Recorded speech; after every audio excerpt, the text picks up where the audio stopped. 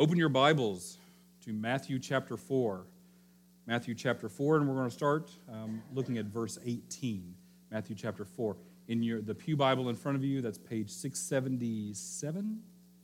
And you can follow along, although I chose to use a different translation this morning. I'm not a Bible translator myself, but I'm an armchair linguist, and I'm an armchair Bible translator, and I've taken enough Greek to be dangerous, okay? But this version of the New International Version was revised, say, 2 or 3 years ago, because language changes. Language changes. We always need to go back and revise things, look at things again and say, is that clear enough? Did we translate that correctly? Something like that. Well, in this version, the way they translated part of this passage, I was just like, oh, please, come on. Don't do that. There's a way we say it. There's a way we say it, and this translation didn't quite put it that way. So I'm using the Revised Standard Version. The Revised Standard Version, which the New Testament of the Revised Standard Version was last revised in 1946. So anyway, how many of you remember 1946? I actually don't believe that you remember 1946. But I do believe you may have been alive then. Do you remember 1946? He claims he does. Okay. And for him, I'll let him go ahead and make that statement. I won't contradict. But these two over here, I'm not going to say, I don't know about that. All right. Matthew chapter 4, starting in verse 18. And let me build you up to this moment.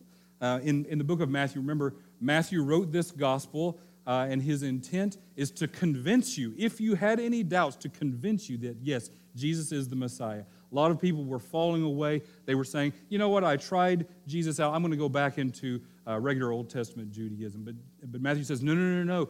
Everything he does, everything the Old Testament is, points right straight to Jesus. And the first thing that Matthew does is give the genealogy of Jesus. And it starts where? It starts with Abraham. See, even at Abraham, it's all pointing right straight to Jesus. And then as we move along in the book of Matthew, we see the birth of Jesus and how it had local impact, but it also had global impact. It was certainly felt in the city of Bethlehem, and not in a great way. But the Magi came from afar because God announced the birth of his son, not just locally to the shepherds, but globally to the Magi, to other countries. So it had that big of an impact. And then as we see Jesus grow up and go out and get baptized by John the Baptist, we see God the Father looking over him and saying, this is my beloved Son. I am well pleased with him, and it's time for him to start his ministry. And for any of you who are believers in Jesus Christ, because of the righteousness of Jesus has been imputed to you. That is the theological term. That basically means you're getting credit for his good works. He got credit for your bad works and suffered on the cross for it. You get credit for his good works, and the Lord looks over you because you believe in him, you have become his child, and he says, this is my beloved child, in whom I am well pleased. And then after that, Jesus goes to be tempted by the devil. And remember that God never lets temptation or trial or anything bad come into your life to make you fall. He never does that to make you fall. He does not want to ruin you, but he does want to prove you. He does want to prove you. So any time a temptation or a trial or anything difficult comes your way, how are you supposed to look at it? Most of us will look at it and say, what is going on here? Why doesn't God love me? Why is God hammering on me and pouring all this on me? And no, what he's saying is, I'm putting you in a high-pressure situation. And I'll go ahead and use a bunch of sports metaphors.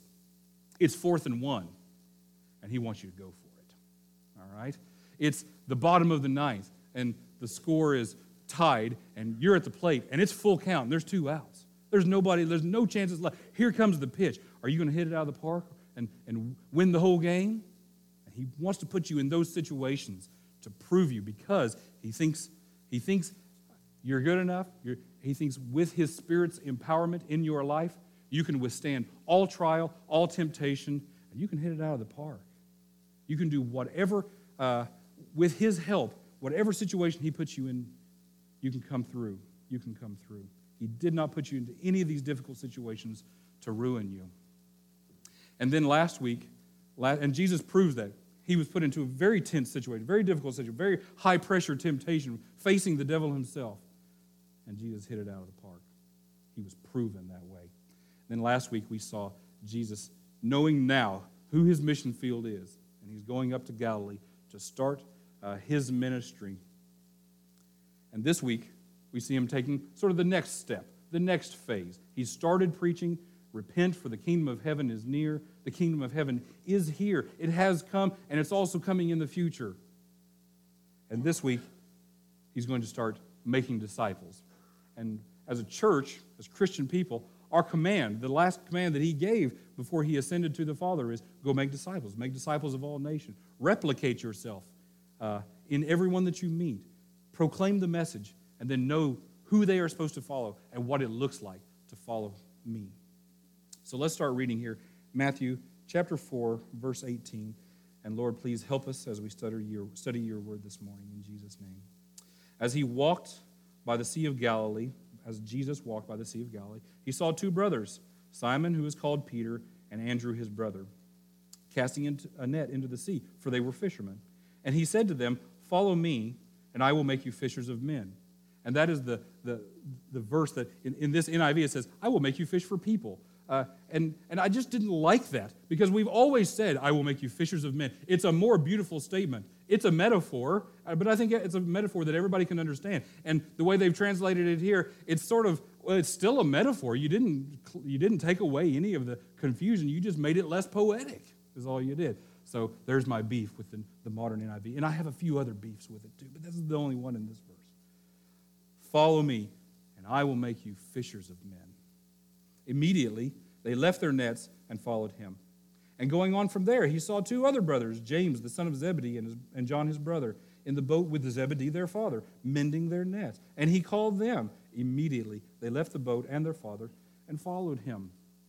Now, don't think that Jesus didn't know these guys before. He didn't just come up to a bunch of random strangers and say, hey, come follow me. Although there's no stranger to Jesus in the world. He knows each one of us. And he is calling you. You may feel like he's a stranger to you, but I promise you, he's calling you because he knows you, and he knows what you need in your life. So please, come follow him. But Andrew and Peter, where were they from? They grew up in a town called Capernaum. In our passage last week, we see that Jesus had moved from Nazareth to Capernaum. He knew these guys, and he had known them for a little while.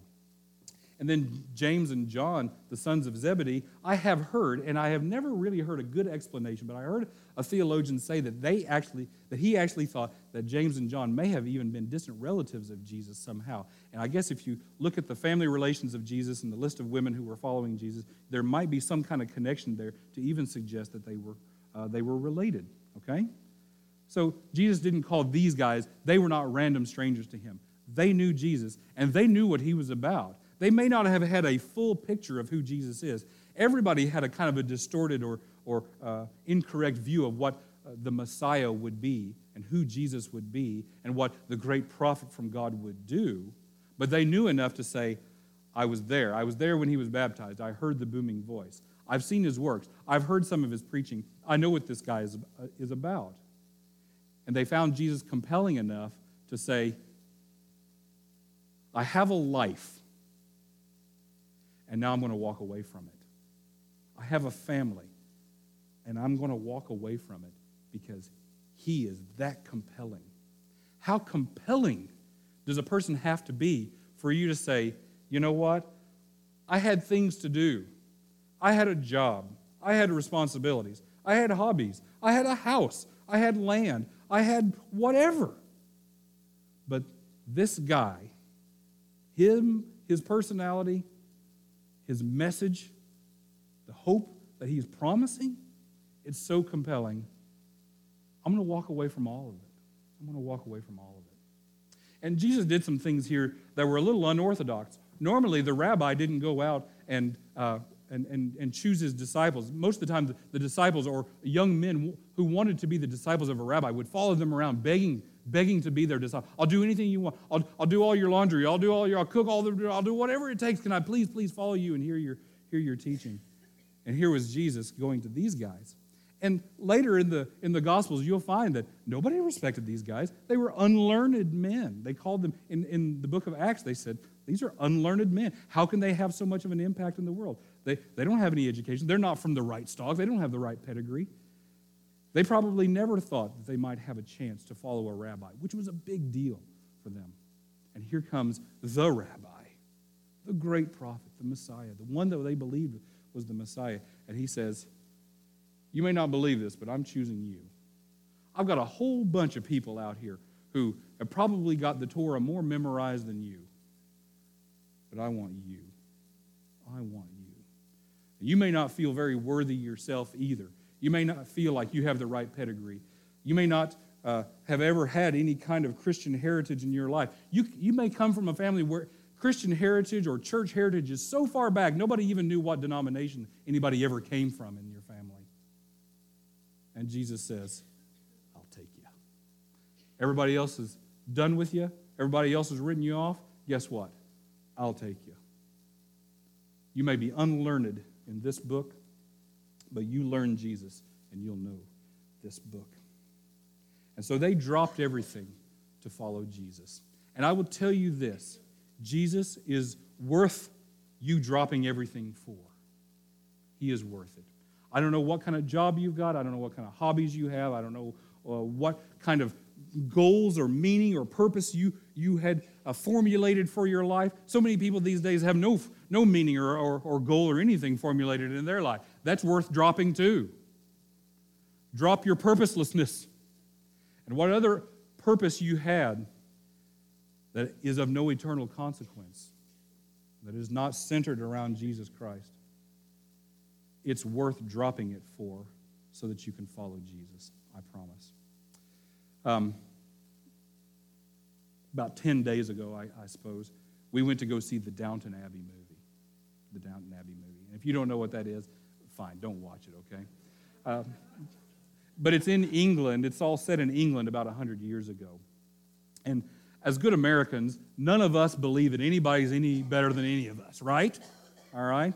King George, who in the world is that? Why in the world would I bow the knee to him? Da, da, da, da. No taxation without representation, blah, blah, blah. Okay? But in that society, people begrudged it. Don't think that people didn't, that people just loved it. But you knew who was better than you. You knew who was from a higher caste or whatever from you.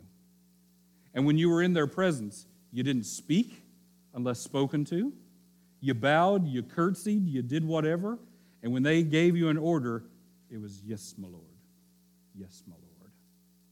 And we don't have that in our culture here, okay? Nobody's yes, my Lord around here. We don't even use sir and ma'am like we used to. We don't even use Mr. and Mrs. like we used to. Everybody here is on equal ground. And I don't ever want to swing to what do they call it, a feudal system where we have nobles and commoners, and the nobles always are better just by virtue of their birth. I don't ever want to go to that system. But how far are we going to swing in the other direction where it's not like over here we've made everybody kings and queens. We've pulled everybody down sometimes. Maybe not all of us. But it seems sometimes like we're not treating each other like we're all kings and queens. We treat each other like everybody's a nobody. I'm a nobody, so I'm going to bring everybody else down to my level. Make them a nobody too. Treat them like a nobody. I don't think that's the right way to go about fixing the caste system. Okay? Now, why did I say all that? Because I want you to get a grasp of the majesty of Jesus Christ. Jesus is better than you. Jesus is better than me. Whatever education level or whatever socioeconomic level I'm from, whoever I am, whatever status I might achieve in this life, Jesus is better than me. And in his presence, I don't just bow. I don't just offer a firm handshake. I don't think I would even just bow the knee.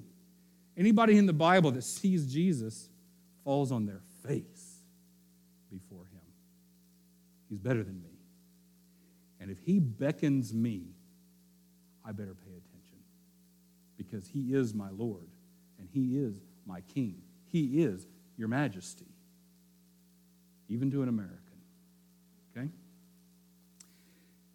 He is worth dropping everything for. He is worthy of you dropping everything for. But I just want to go ahead and give you the guarantee.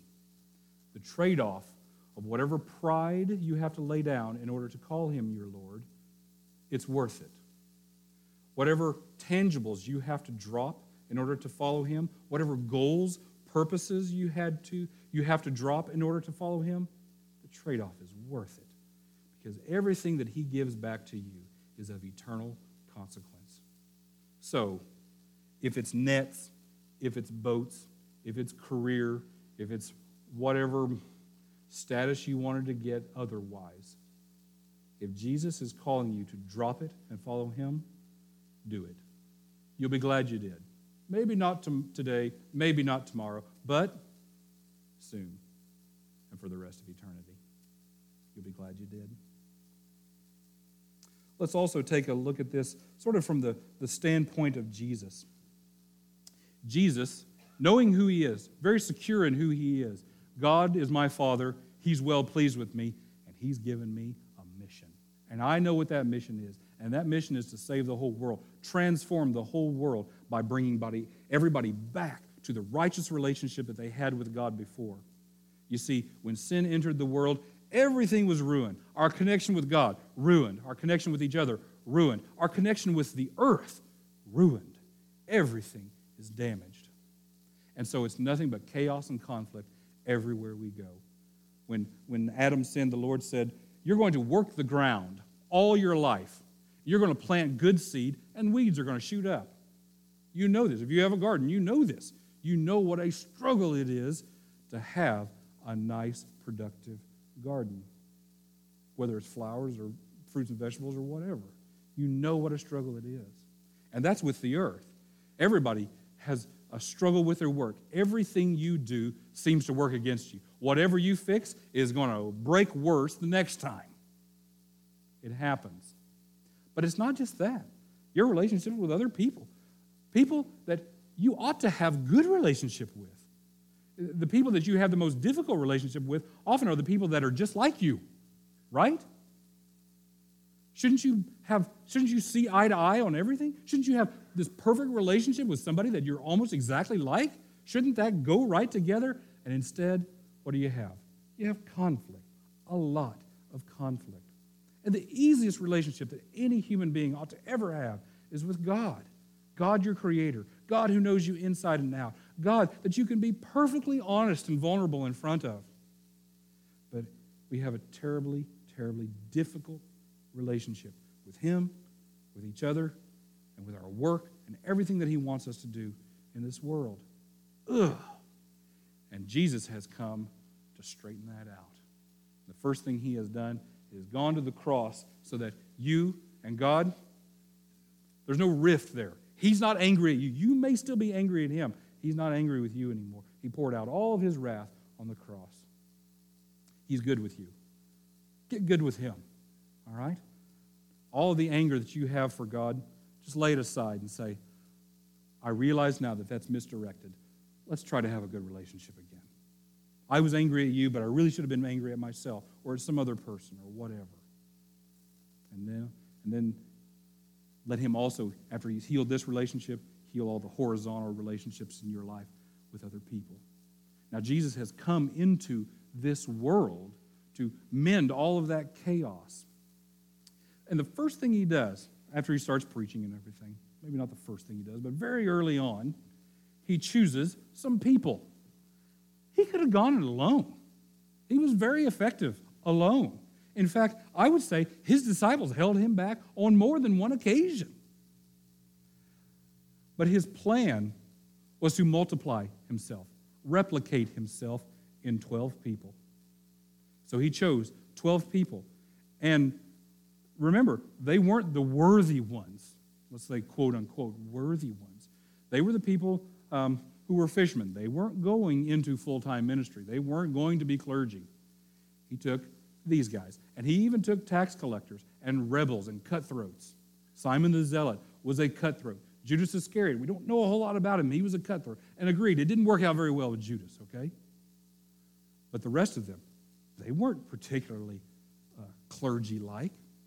But he took them and he said, I'm going to replicate myself in you. Maybe if he'd have chosen a whole bunch of clergy types, it may have been much worse, may have been much harder. These guys, maybe they were a little bit more moldable and teachable than a seminary student, okay? And so Jesus chooses these 12 guys, and he says, all right, I'm only going to be around for a little while. And I have no idea why the Lord said 3 years and you're back up here. I have no idea. Why wasn't it 20 years? Why wasn't it 50 years? Why was Jesus' ministry on earth so short? I don't know. But he said, the Father's going to have me back in 3 years. I got 3 years with you. Let me teach you everything I can. Let me replicate myself in you. You won't be perfectly just like me, but you'll be close enough, all right? You'll be close enough that you can point people to me. And so he starts the very hard work of breaking down every lie that they ever believed. All the misguided theology, all the misguided piety that they ever had, he starts breaking it down. And whenever they have a question, they come to him, and he gives them very private teaching. It's wonderful what the Bible records as the private teaching of Jesus. Jesus took his disciples aside, and he taught them this. He gave a mystery to the crowd, but he said, okay, I'm going to let you guys in on it, okay? I'm going to explain it clearly to you so that you will understand, because they've got more years than you do. I need you to understand this right now. And so Jesus starts replicating himself in these guys. And only after the crucifixion, after the resurrection, after the ascension, and with the coming of the Holy Spirit, did they finally say, oh, I get it all now. I understand it all now. And now I know exactly what to do, because the Holy Spirit in my heart is now guiding me and transforming my mind. I know exactly what to do. I understand Jesus' mission now better than I ever had. And so they start becoming what a Christian is. And the word Christian, actually, God didn't give us the name Christians. He just called us his people, okay, his children. But there's a city called Antioch, and the people there started calling the Christian people little Christs. They're little Christ. They're like little Jesuses walking around, all right? That's what a Christian is. And so the disciples became like Christ. They became like Christ. And they started to turn the world upside down, because one Jesus did a lot. And now these 12 little Christ, they're not equal to him in any way. But the 12 of them started to do amazing things. And on that first day that they started preaching, 3,000 people come to know the Lord, start following Jesus. All right, let me get to you, okay? First of all, if you're not a believer, if you're not following Jesus, follow Jesus. I think I've emphasized that quite a bit. For those of you who have been following Jesus for a long time, great. It's time to start. It's time to start. If you've been following Jesus for a while, if you've had any kind of victory over sin, if you've had any kind of a spiritual experience with him, if you've been baptized, great. It's time to start. He's got ministry for you. He's got mission for you. He's got good works for you. It's time to start. And for those of you who've been doing this for a little while, if you've been involved in some ministry for a while, and maybe you're the head of a ministry here at this church, this is what I want you to do. I want you to do what Jesus did, and I want you to replicate yourself. Jesus replicated himself so that the ministry could expand exponentially. After he left, where did the 12 disciples go? In 12 different places, 12 different directions. And the movement spread like wildfire. And so what do I want you to do? I want you to continue to follow the Lord. And I want you to continue to do your ministry. But I want you to start replicating yourself in people. A few years ago, the most visible ministry of this church is our food pantry. And a couple of years ago, I told Betty, start replicating yourself. I can't. In the organization that I was in China, we had one little niche, one little department of that ministry that was headed by the same person for about 10 years. And then that person left, and nobody knew how to run it. Okay? They had created, and I don't think it was her fault, she just created a little fiefdom there. Maybe nobody ever asked. Maybe nobody ever said, hey, I'd like to know how this place is run. She just had it set up a certain way. And when she left, guess what? We had to reinvent wheels because nobody knew how to invent a wheel. Nobody knew how to make a wheel. We had to go through a whole bunch of notes and papers and all this stuff and try to figure out, how does this place run? How does this department, this part of the organization run? And it was difficult for several years to get that going, okay? So I told Betty, I want you to replicate yourself, because we can't have just one person who knows how the food pantry runs. And I think there are several people now who know how the paperwork is done, how we get the food, how we distribute the food, and all kinds of things like that. And that's great. And it's not like we're ever interested in replacing anybody, but sometimes they'd like to take a vacation. And you need to have something running smooth while somebody's out sick or on vacation. Or, hey, guess what? Maybe one of these days, not them, surely, hopefully not them, but somebody gets transferred. Somebody has to move somewhere for a job, something like that. And you get to a church, and you know how to run a food pantry. And somebody in that church stands up and says, there's a lot of poverty in our town, and we need to set up a food pantry to deal with the poverty in our town. Does anybody around here know how that's done? One person can raise their hand and say, yeah, at the previous church I was in, I knew how the food pantry worked. Maybe I could help set that up. We want to replicate ourselves because Jesus may send many of you in many different directions. And when you go, maybe this is a little pride on my part, and I'll cry in my pillow every night if you have to go somewhere else. But if you do have to go somewhere else, I want to know that I just sent another church a great asset. Okay? That's what I want. Maybe that's a prideful goal on my part, but I don't think so. I want to be able to send people out from this church to do wonderful things in other churches. I want everybody to say, boy, that church over there, they send some quality people out.